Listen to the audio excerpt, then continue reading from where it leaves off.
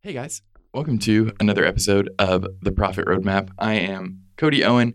Barry Duplessis will be in the recording that you're about to hear. Just wanted to give you a quick apology for the episode being slow to get out. We just had our big conference. But also, I had a hard drive fail, and I was still able to get all my data off the hard drive. But then I had a collection of folders too big for me to copy onto my actual hard drive once I uploaded them to the cloud. So I had to get a new hard drive and then download everything onto it. And it was kind of a big to-do that tied me up for a little bit and made the episode late.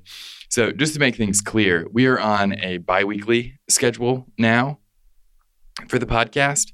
Bear's going into the time of year where he is the most busy on the phones. So it just is going to work better for him if I'm not pounding down his door every week going, hey, I need you to record. So we're going to be moving to a bi-weekly schedule. We've been kind of loosely following that so far.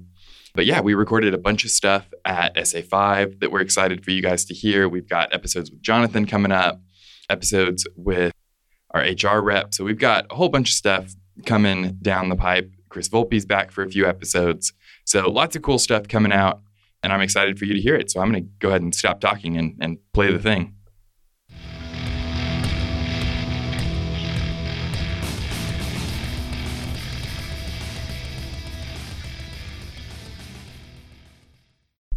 So the next one is how to identify a problem client from day one and how to go about it.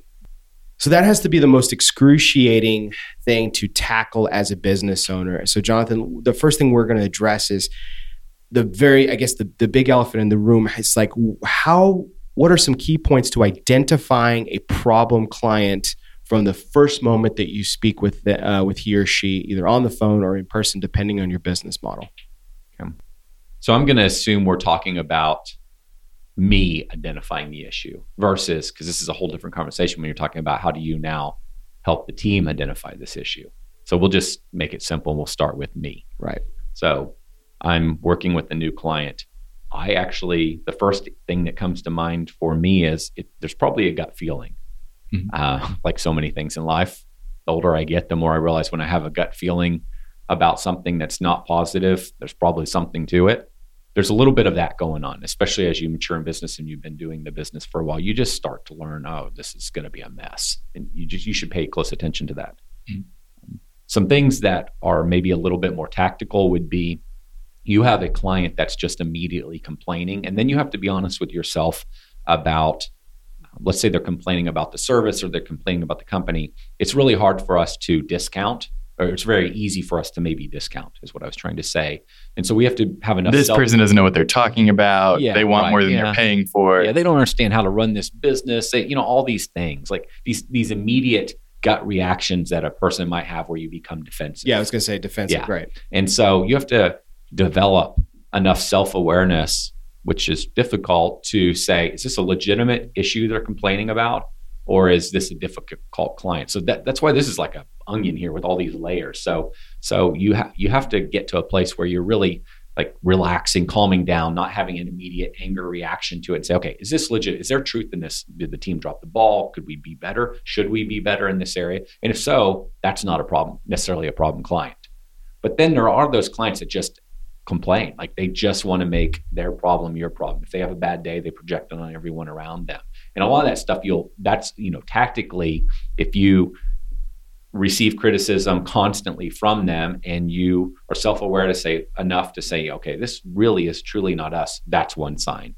Another sign might be that this client is asking for services you don't even provide, or they want you to, so here's something that happens. When you do a good job, you take really good care of the client. The service that you provide is good. The customer service is good. The quality you provide is good.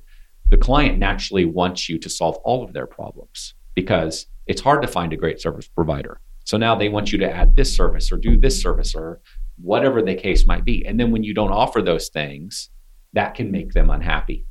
So we've had at our company plenty of people simply, and I'm referring to the lawn care business, plenty of people be simply unhappy because we won't take care of a family member's property outside of our service area, or they want us to add some service we don't provide, and that's in their mind dumb. How could you not add this? You'd make money. It's a good service. Like, why can't you? Like, people will get upset. Could you just invent a whole new revenue stream real Yeah. quick? I'm trying to help you grow your business. Exactly. Yeah. I'm an expert, so there have been so many experiences like that. And I think the big thing to remember is if you're doing a really good job, then people want you to solve all of their problems. Mm-hmm.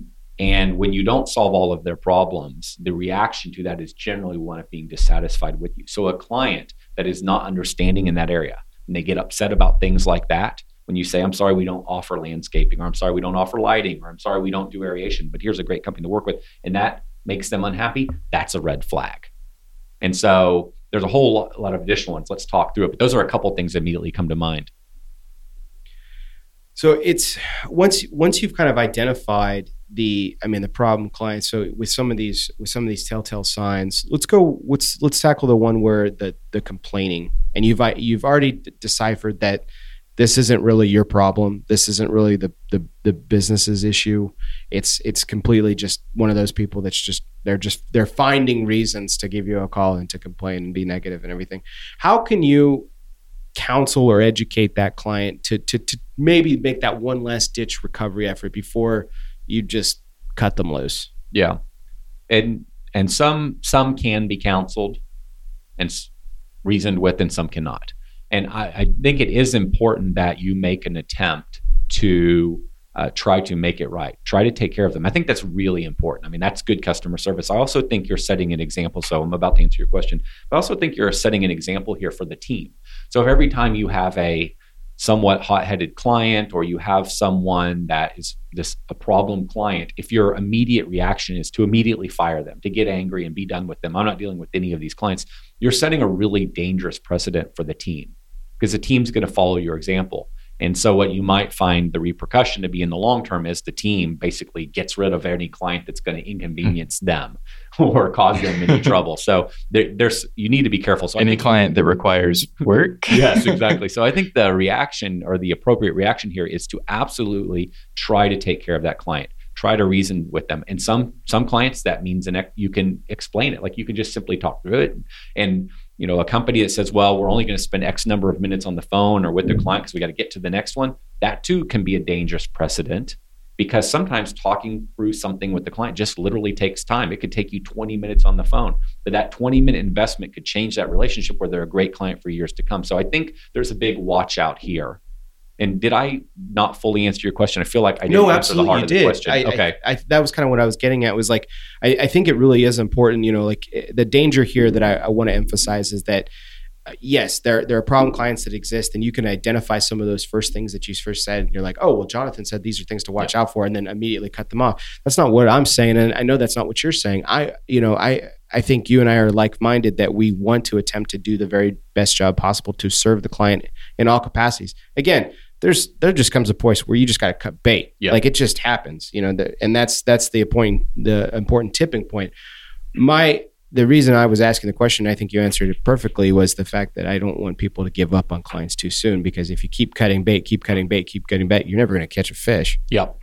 Maybe I could add something else to that. I think this is just general good advice. It's something I feel like I continue to learn, and that is the majority of people want to know the why. And so I'll give you more of an example of, let's say, imagine if you've ever had the experience of working at a company, and if you had someone you worked with, and basically all they do is bark orders and say, I need you to do this, I need you to do that, I need you to call this client and do this, just imagine you're given all these commands, these tasks.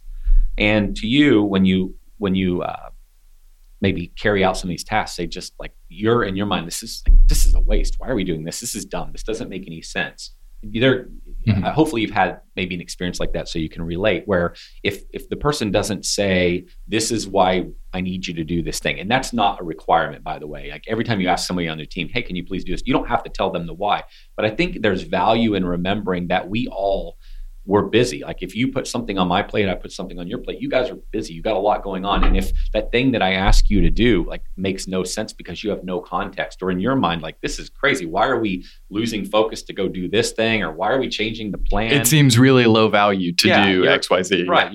I'm complicating your life. Like, why? Why? That's what you're asking yourself. Why? And so you feel this sense of frustration in carrying out that thing. Whereas in some cases, if I came to you and said, hey, Bear or Cody, could you please do this thing? And I tell you why. And then when you hear the why, it's like, oh, okay, I get why we're changing the plan. I didn't know you were dealing with this very unhappy client right now, or I didn't know we had this business opportunity, or I didn't know, this other piece of data. Suddenly it changes your whole feeling about doing that thing. And suddenly you might even agree, like, wow, we need to get this thing done right away. Or you might even say, wow, okay, I agree. In fact, I'm going to put more effort in this thing than I would have had you never told me the why. I think this remembering that we need to tell our team the why. Humans want to know why. That's the statement to remember. And it doesn't mean you have to do this every time. Like sometimes that's just too slow. However, the client wants that same thing. So in some cases, it's simply a matter of remembering that every day we wake up and we live inside our businesses and we know how that machine operates. We know the challenges. Mowing is one of my favorite examples. Most people think anybody can mow a lawn. Not really. There's a big difference between somebody that's great at mowing a lawn and just, Bob. And just me. I do an adequate homeowner that mows his lawn. Like there's a big difference. And so your client might project onto your business just absolute simplicity. And it's actually a very complex machine.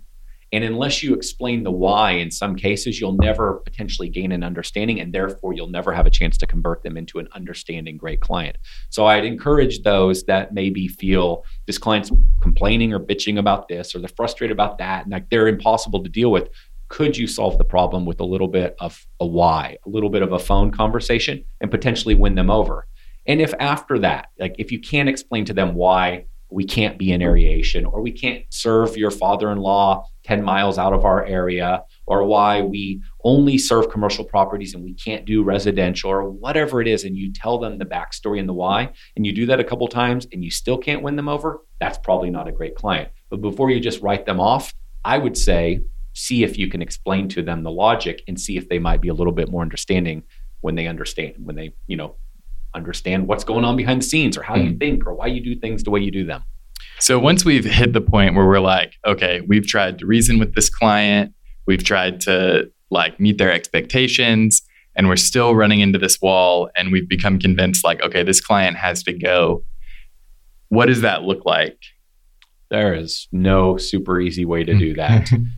My advice would be a Dear John letter. Yeah. Be as honest as you can. So if you want to fire someone and you just make up some dumb thing that's not even believable, that's just not going to go well. It's going to end up in a bad review on the web. It's just not going to go well. Now, at the same time, I don't know that it necessarily means 100%. I don't know how to put it. I want to say honesty, but that doesn't sound quite right. You don't have to tear the person down and beat them down as you kick them out the door and say, I'm done with you. And there's some middle ground there. Well, one of the examples you gave is hey, we don't aerate. Right? Yeah. And, this is the time, that's just one of the many things that they've brought up. Couldn't you just latch on to that point and say, listen, I just wanted to give you a call. We really appreciate your business over the months, weeks, years, days, seconds. And it's really meant a loss to us. We know that we've had our difficulties. We haven't been able to do everything that you've requested of us, specifically aeration. I know this was a really hot button issue for you, and you really wanted us to address it. And we just don't have the capacity for it at this time. I've taken the liberty of putting together a couple of companies that can provide this service for you, as well as do other services them. So I've already given them their contact information. They're going to send you a free quote, but we're going to go ahead and see services by the end of this week after this last visit or whatever. Does that sound, Yes. Something in the neighborhood of honesty without being hey, you're terrible. Get the heck away from me. Yeah. And I was going to give an example. I really hate your hair.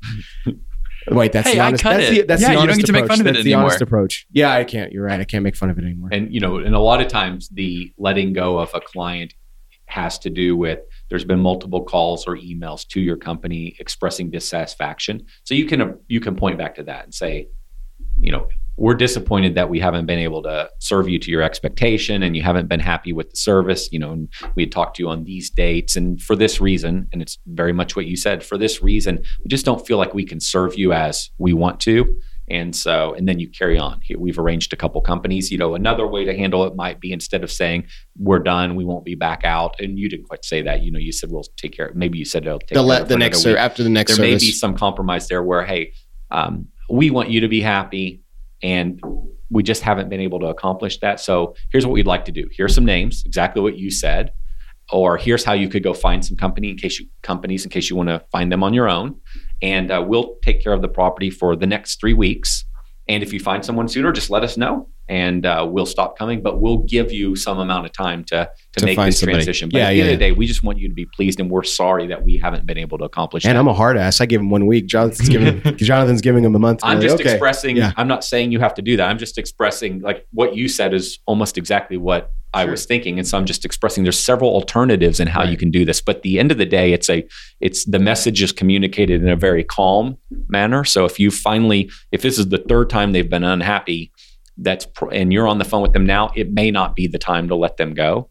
It may be that you need to calm down a bit, maybe let them calm down a bit. And then there's a fourth call or another call that happens later where you call, and then you make that transition where you transition them to another company to work with. Fantastic. Yeah, I'll put a closing right here. Done.